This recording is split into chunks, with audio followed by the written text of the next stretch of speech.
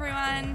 Hope you've had a great week. Thanks for tuning into our podcast and hope it encourages you, inspires you as you go about your week. Here's today's message. Hey, I want to speak to you. I'm just aware at the moment, we don't normally do it the way, so if I was anchoring our service and speaking, I'm just aware we're having a lot of Geoff Shepherd up here today, aren't we? Sorry if that's a bit laborious for you. I apologise.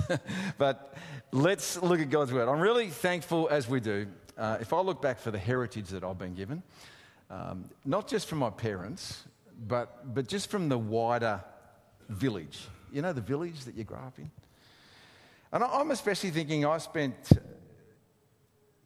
my first 3 high school years and then really stayed connected the whole time through high school, even though we were in the country, over at Mitcham Baptist Church, other side of town. And it was just like, I think, I was pretty privileged the way that we grew up there. Just a great bunch of friends, and many of them still friends to this day. And people who, they were following Jesus, but they lived a lot of life too. And I remember doing mission, and I would see all these guys that were a few years older than me, and they would do mission at Christmas time and Easter time. They go to holiday locations, and what we know today. You hear blue moose and red frogs and SUFM and OAC and all these ministries that would happen at Christmas time. And so these older guys would do it, and so it was kind of like you just wanted to do it because they were doing it, and it was really cool to do it. And so at the first possible opportunity, I remember signing up, and for me the first one was a OAC ministry down at Lakes Entrance.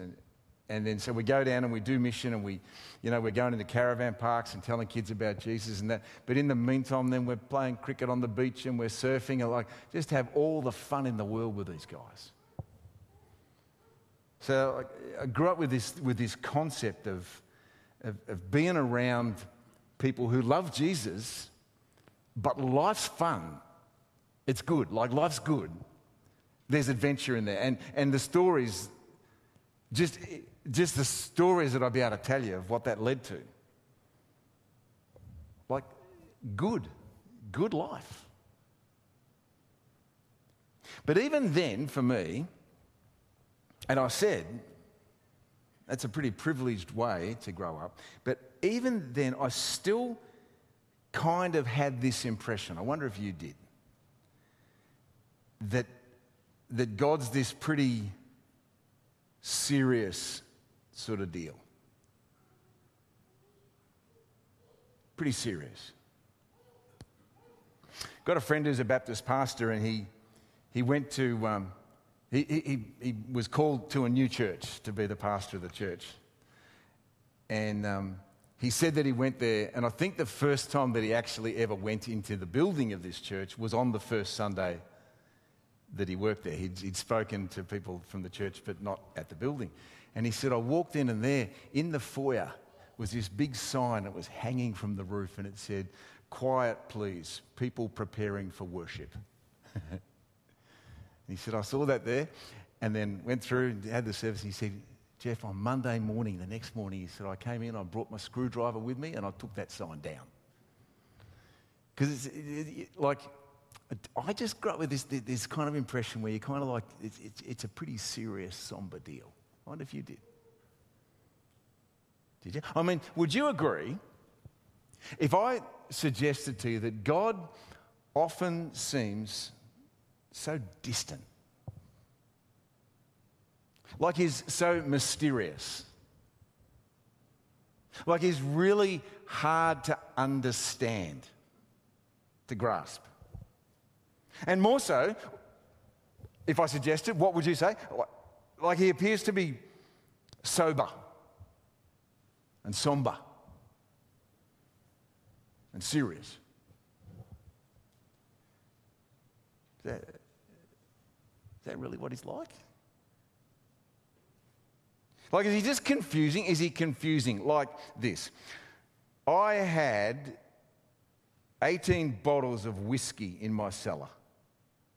And I was told by my wife to empty the contents of each and every bottle down the sink, or else. So I said I would and proceeded with the unpleasant task, and I withdrew the cork from the first bottle and poured the contents down the sink with the exception of one glass, which I drank. I then withdrew the cork from the second bottle and did likewise with it, with the exception of one glass, which I drank. And then I withdrew the cork from the third bottle and poured the whiskey down the sink, which I drank. And I pulled the cork from the fourth bottle down the sink and poured the bottle down the glass, which I drank. And I pulled the bottle from the cork of the next and drank one sink out of it and threw the rest down the glass. And I pulled the sink out of the next glass and poured the cork down the bottle. And then I corked the sink with the glass, bottled the drink and drank the pour. And when I had everything emptied, I steadied the house with one hand, counted the glasses, corks, bottles and sinks with the other, which were 29. And as the houses came by, I counted them again. And finally, I had all the houses in one bottle, which I drank. And I'm not under the affluence of alcohol as some tinkle people I am. I'm not half as thunk as you might drink. I feel so foolish, I don't know who's me, and the drunker I stand here, the longer I get. You reckon God's just confusing? Or at best, maybe he's cryptic. You know, he tricks you. I read about a new pastor visiting the homes of his parishioners, and one house, like, he went there and it seemed obvious that someone was home, but no answer came to his repeated knocks on the door. So he took out a card, one of his little cards, and he just wrote on it, Revelation 3:20, and stuck it under the door. And then next Sunday, in the offering bowl, there was his card. And someone had written on it, and on the other side of it, it was written Genesis 3:10. So he grabbed his Bible because he knew what Revelation 3:20 says. Maybe you do too. You know, it says, "Behold, I stand at the door and knock." That was what he said. And then he looked up Genesis 3:10. And guess what that says? "I heard your voice in the garden, and I was afraid, for I was naked." See, like, is God just like confusing or cryptic? Or is he trying to trick you? And maybe you're not sitting there saying that this morning, but your friends would. The friends that you feel that you should be reaching out to with this good news of Jesus, they would say, like, he's archaic. He's outdated. He's just religion for you. He's high church. I mean, he does, doesn't he? Seems so distant, so mysterious, so hard to grasp and understand sometimes, don't you? And he does, doesn't he? Just appear to be this sober, somber, serious. Is that really what he's like? Now, here, Mill Park Baptist Church, we're well into our study, aren't we, of the life of Paul. Focus, perseverance, exemplify. We've been doing this for a few months now, and if you've been here, you'll know Paul is an intelligent, wise guy. He's learned, he's educated, he's indoctrinated. Like, we've seen him. Come on, like, you've heard this. He's a Hebrew of Hebrews.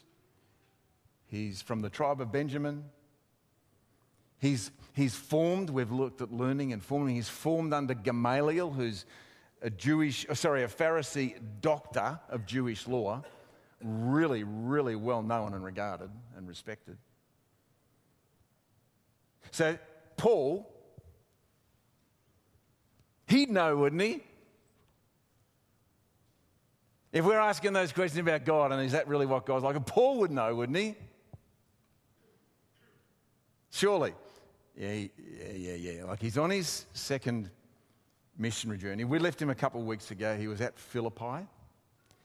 And remember the Philippian legends? So come a bit further on the journey with him now, like this morning, and listen into some of the ways that he talks, especially when he gets to Athens. Because if we're looking at those questions of what is God really like, and in particular, how far away is he? How far away is God, really? So here's where Paul is. Remember, we just left him when he was up here at Philippi. He's up here. He's come all the way up here, and they've sailed. Oh, sorry, they've what's the word? They've walked. I can't remember the word I wanted to use. They've walked, and then they've come to Troas. We saw that last week. They've sailed across, and now they're at Philippi. Okay? And if you're watching that screen, now they're at Philippi. Yeah. All right. Remember Lydia from last week? Lydia the legend? 2 weeks ago. Lydia, legend, merchant. She sells really not just reject shop, but high-end cloth. And she comes from Thyatira, and that's where the cloth comes from. So now she's over there in Europe selling the cloth. Remember Lydia, the legend? And you remember we left them because they got put in jail. And remember the jailer, the legend, the jailer, he got him out. Well, God got him out. The jailer let him out. And then here's what happened. Look at this. Acts chapter 16, verse 40. Paul and Silas, his friend who's with him, then they return to the home of Lydia. That's after they get out of prison. And the jailer and all his family, remember, they all met Jesus and got baptized. And we said that this is the sort of stuff that happens when the church works. People get to meet Jesus. So that's what happened, where they met with the believers and encouraged them once more before leaving town. Now, Luke, remember, Luke is the guy who's writing the story. And he now leaves them for a little while at this point. You can tell that by the way that the narrative works. Sometimes he says, we did this, and sometimes he talks about Paul and Silas did this. So obviously now he leaves them again, and onwards they go to Athens. All right? Look in chapter 17. Paul and Silas travelled through the towns of Amphipolis and Apollonia and came to Thessalonica, where there was a Jewish synagogue. So you can... Oh, hold on. What happened there? Hold on. Right, here we go. So you can see here, they've come from Philippi and they travel this way here. And they come to Thessalonica, which is up there. All right? Thessalonica, modern day Thessaloniki in Macedonia. If you follow the story, Acts chapter 17, there's religious leaders there. They're gathering, and it says they gather, and I quote, they gather, I quote, some worthless fellows from the streets to form a mob and start a riot. We've seen this a few times over. The people who oppose Paul the most are the Jewish religious leaders. This is akin, because the Jewish religion is the one that's been around for so long. This is akin to Jesus being here today and us opposing him. Because we're mainstream Christian church. They're mainstream Jewish religion. That's what it's like. They're opposing Paul. It's like we were opposing him. And so it's them. It's not irreligious people. It's them who gets worthless fellows from the street. They form a mob to start a riot. So this is violent, and it's heated, and it's intense, and it's religious. Now look what happens. And friends, this always happens. When a mob of any sort forms, and they start telling stories to each other and to anyone else who'll listen. Look what happens. The people of the city, it's in verse 8, chapter 17. The people of the city, as well as the city officials, here's what happens. They were thrown into turmoil.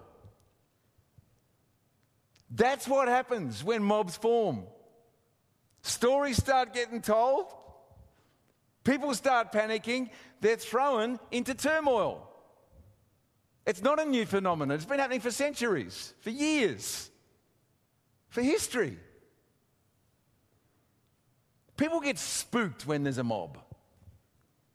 People get suspicious. There's something there that they were never suspicious of before, but now they are.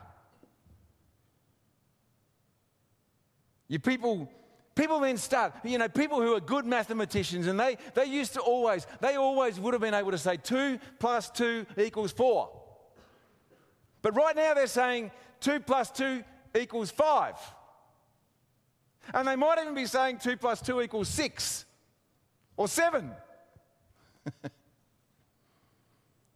Had a pastor once say to me, really experienced Baptist pastor, and he said, sometimes good people lose their heads.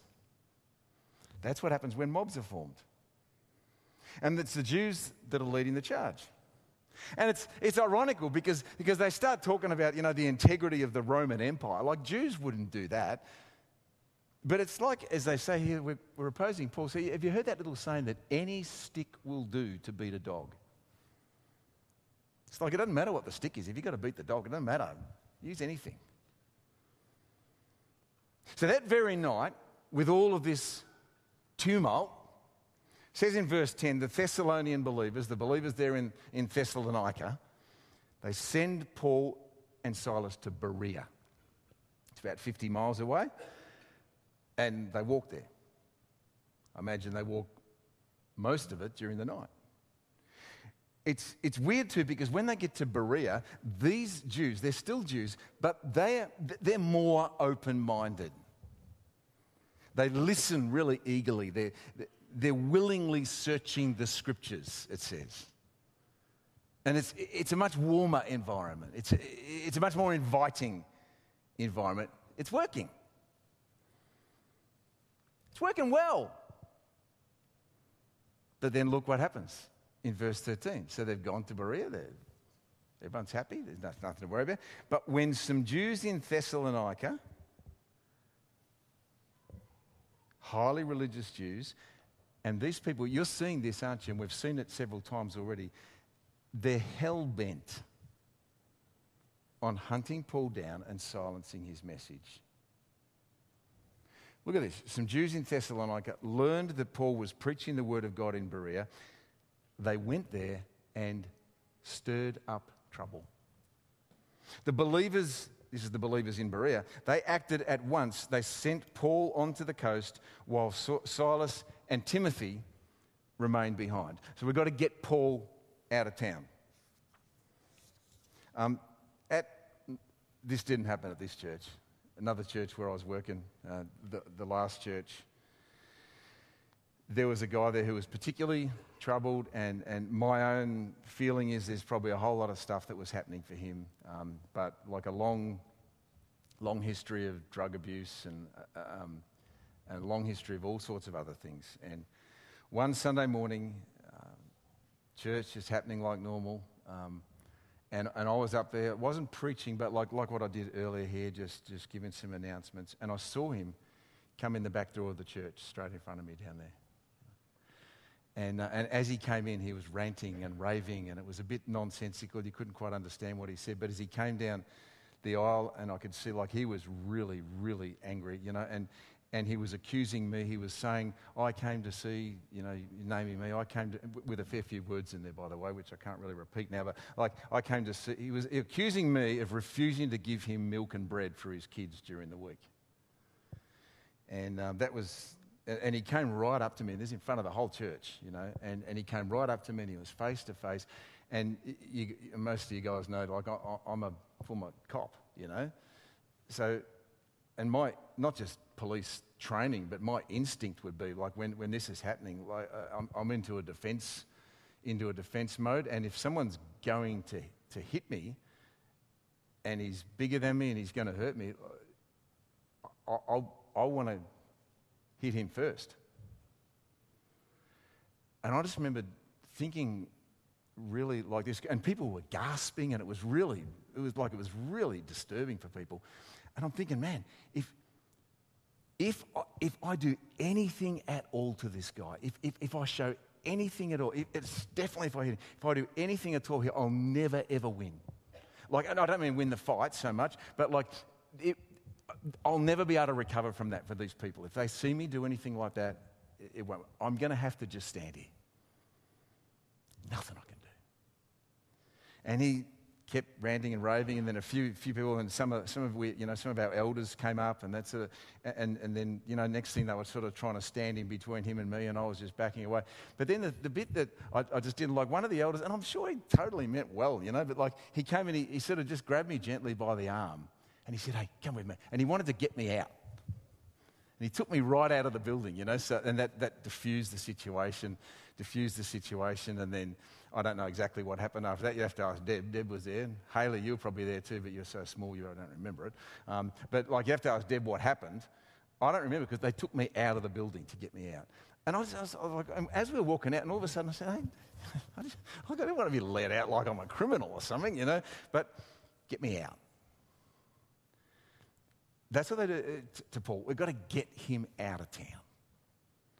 So it says in verse 15, those escorting Paul went with him to Athens, and then they returned to Berea. So they go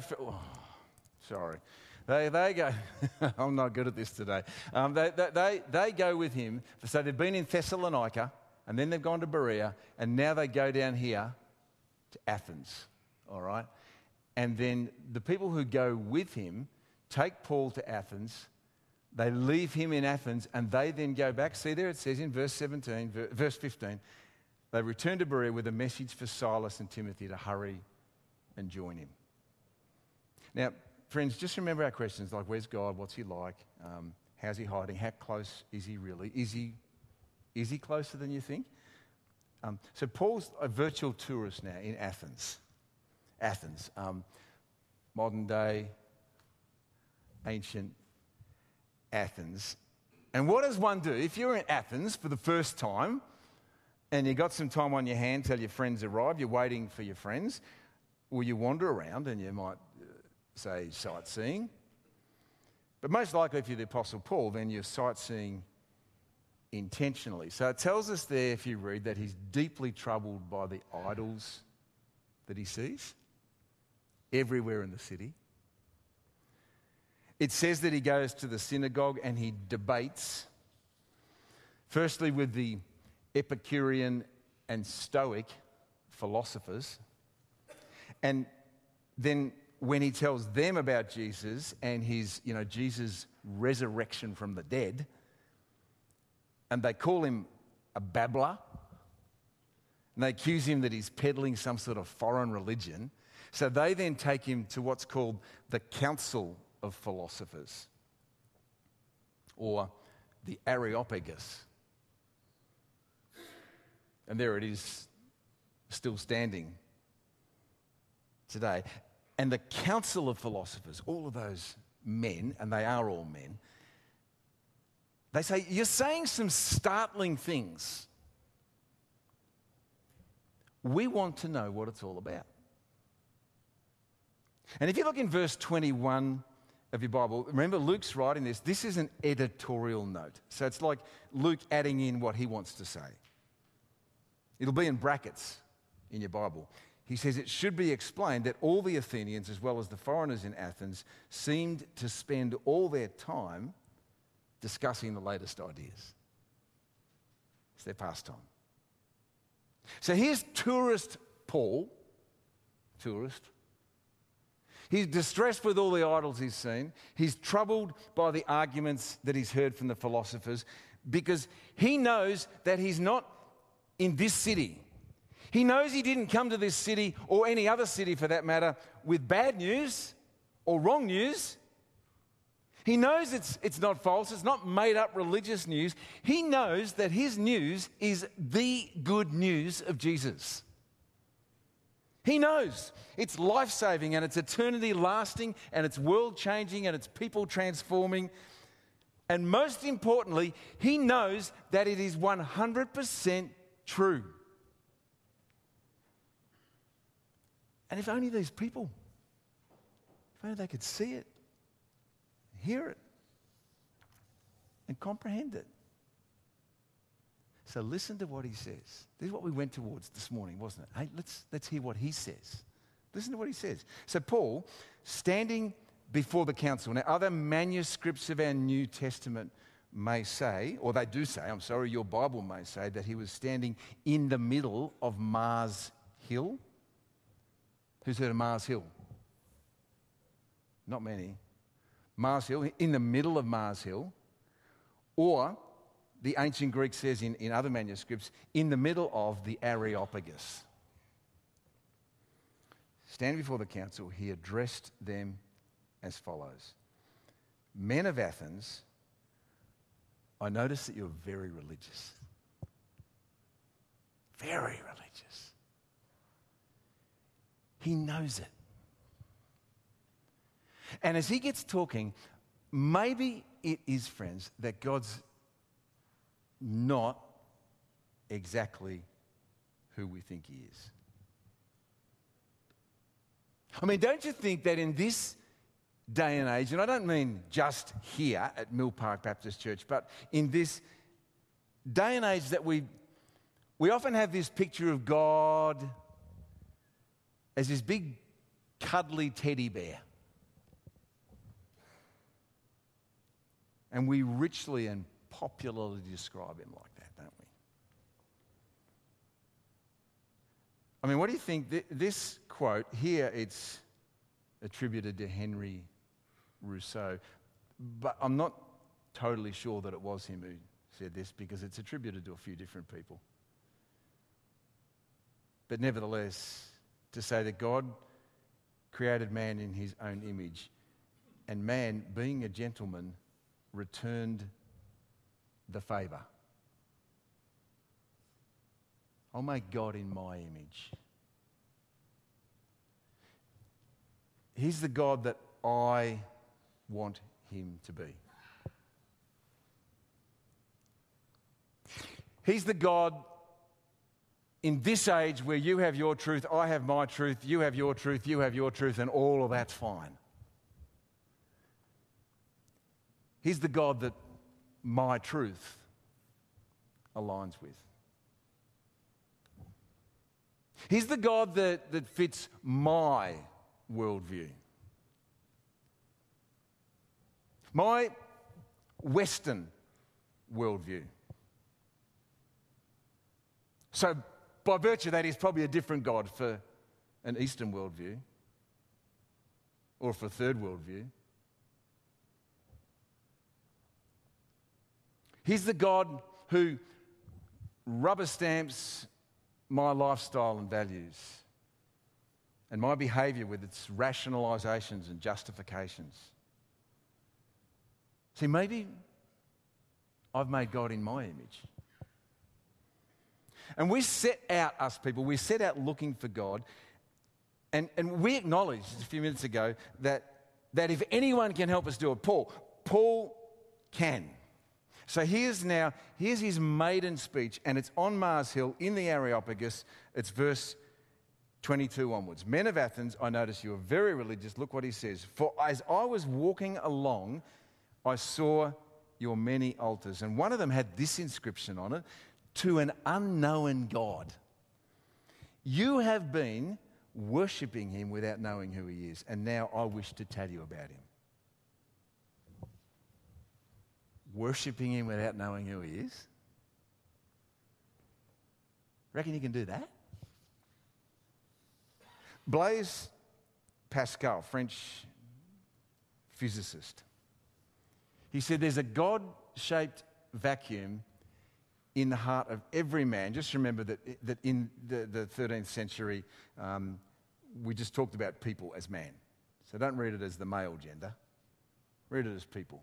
There's a God-shaped vacuum in the heart of every person which cannot be filled by any created thing, but only by God, the Creator, made known through Jesus. You see a vacuum? It's a hole. And it's a hole that has this unique shape of God, and which that even when we as people, listen to this, when we have no idea what we're looking for. Even when we can't explain the disorientation and we can't account for the emptiness and we just can't escape the feeling. No. It's not even just a feeling. It grows and we can't escape this profound knowledge that we have deep in the core of our being. Things aren't right. And so what we do as people is we cover it, we medicate it, we try every which way we can to satisfy it. What we're literally doing, friends, do you know? We're actually literally worshipping God without even knowing who He is. Because we're trying to fill the hole. Look what Paul said. He is the God who made the world and everything in it. Friends, the God. He's the God, capital G. He's not a God, small g. He's not you have your God and I'll have my God, small g. He's the God who made the world and everything in it. Since He is Lord, Paul says, the Greek word there is the word kurios. And that means supreme Lord over all. Animate, inanimate nature. But it's with a twist. Because the opposite, the antithesis of that word is another Greek word, and that is despotes. And you know the English word that we have, a despot. So he's not a despotes Lord like a Saddam Hussein over Kuwait. Or a despotes Lord wielding authority over slaves. It's in contrast to that, kurios is a Lord, but He's not just Lord over all, supreme, majestic Lord over all. He wields total authority, you hear this? For good. Total authority for good. That's what the word means. So He is Lord of heaven and earth. He doesn't live in man-made temples. We affirmed that a couple of weeks ago. Jesus never, ever promised to build church buildings. He never promised even this thing that we're in now. He promised to build His ecclesia, remember? The gathering, the company of believers. That's what He promised to do. Doesn't live in man-made temples. Human hands can't serve His needs, for He has no needs. He Himself gives life and breath to everything, and He satisfies every need there is. From one man, He created all the nations throughout the earth, and He decided beforehand which one of those would rise and fall, and He determined their boundaries. Now, if God really does seem distant, mysterious, hard to understand, if he's sober and somber and serious, if you were ever going to be confronted, my friend, if you were ever going to be confronted with the suggestion that you may have God wrong, that you may have designed God in your own image, that's confronting, because it could turn your life right upside down. It could make you feel downright uncomfortable right now. But if you were ever going to be confronted with that suggestion, just tell me this. When would you prefer it to happen? Now, today? Or on some distant day in the future when, as God promises us again and again and again, every single one of us will stand before Jesus the judge, the kurios Lord. When we're promised that at the name of Jesus, whether we want to or not, whether we thought we would or not, or whether, every knee will bow. And every tongue will confess that Jesus is Lord. Would you prefer to be confronted with the suggestion that you may have created God in your own image now or then?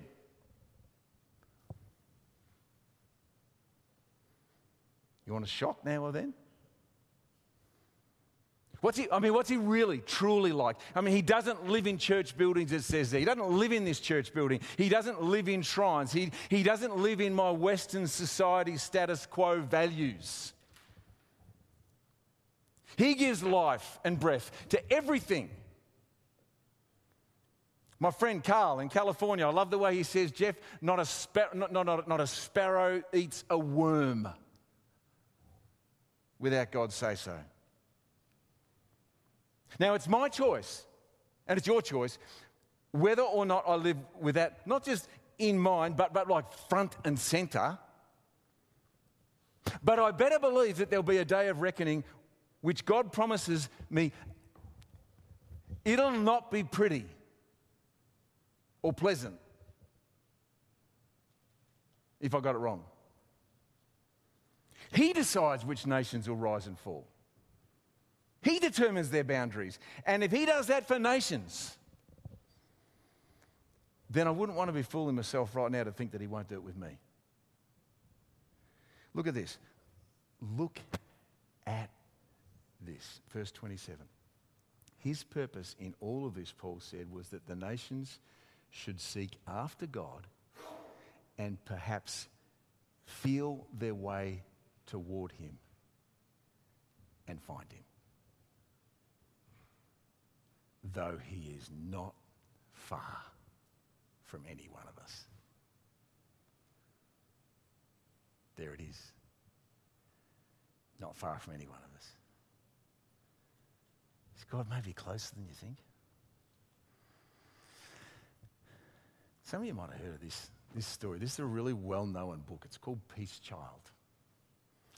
And this is the story. In 1962, so in many of our lifetimes, Don Richardson and his wife Carol, they risked their lives. They went to the Sawi people of Irian Jaya in Indonesia. And this story tells their unforgettable story. They live among these primitive, like these people when they go to him, friends, like in the 1960s, they're headhunters and they're cannibals.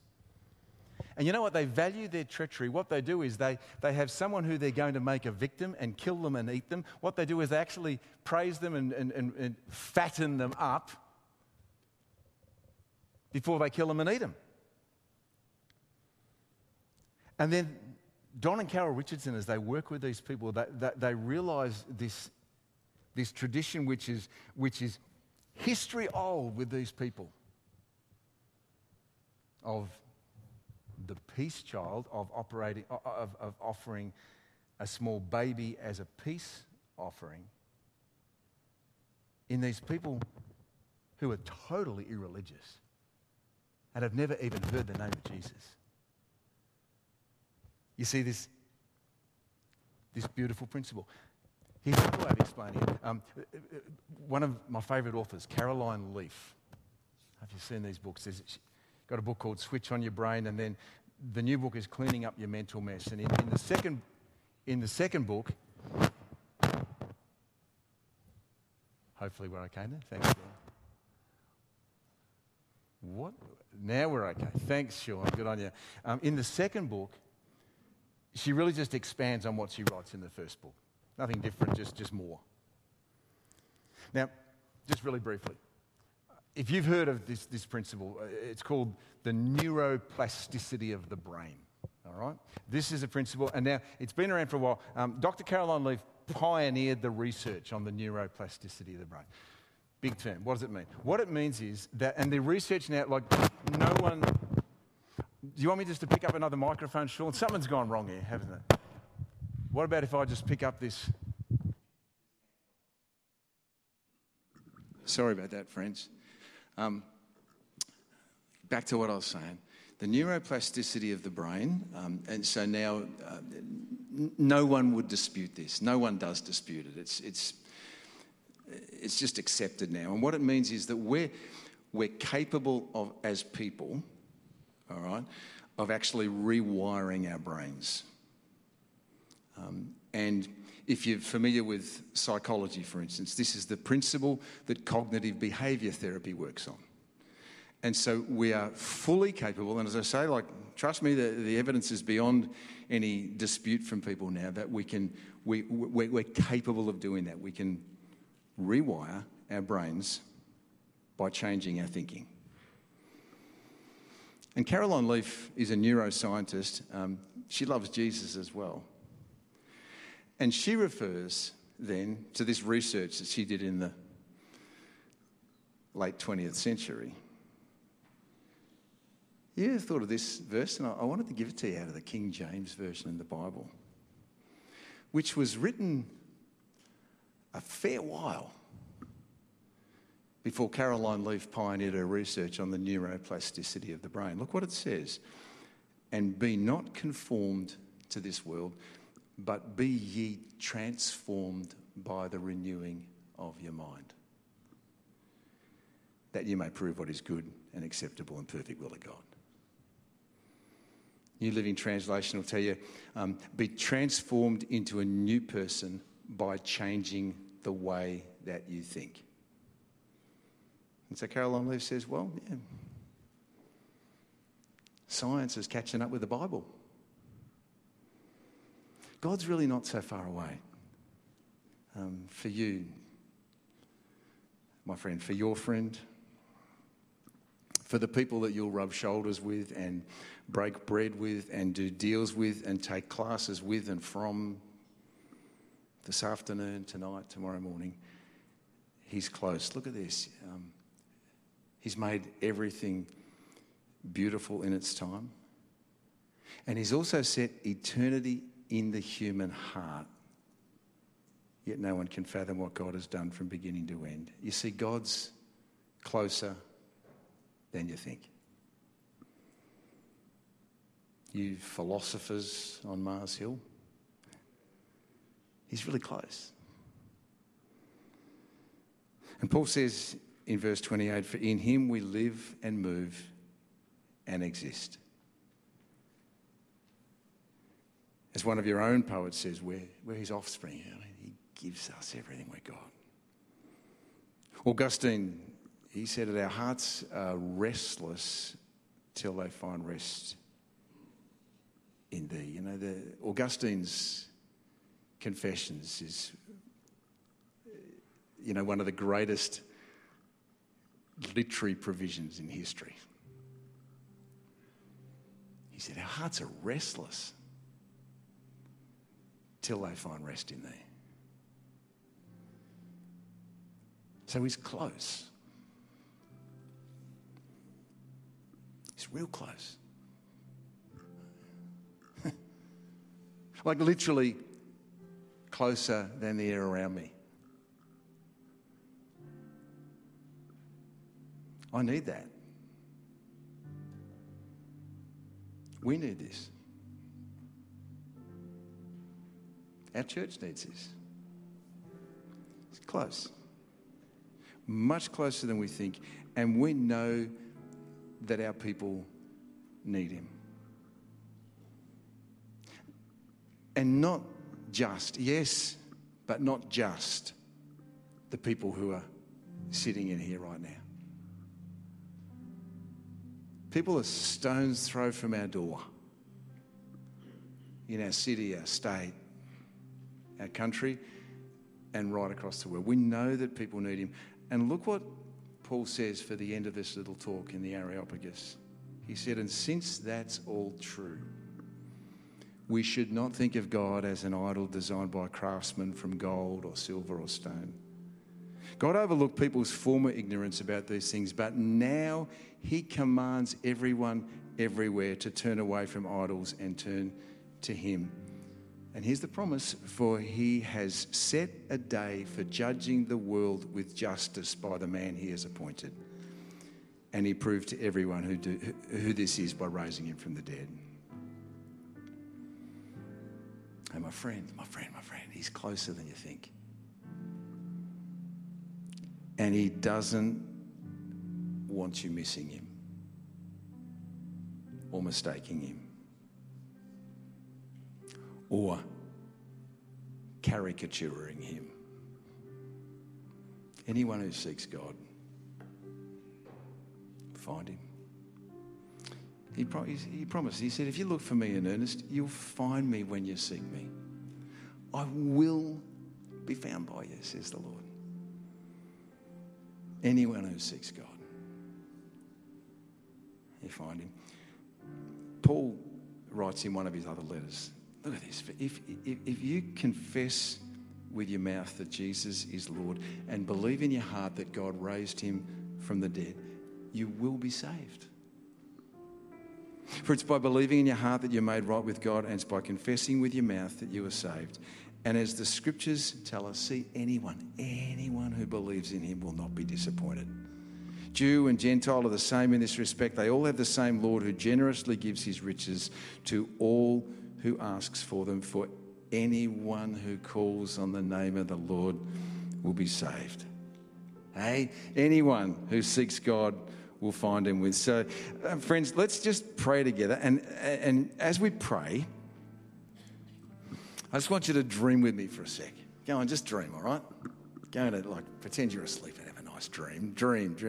Just imagine this, all right?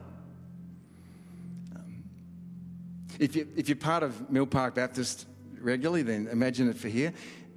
If you're from another church, imagine it for you guys.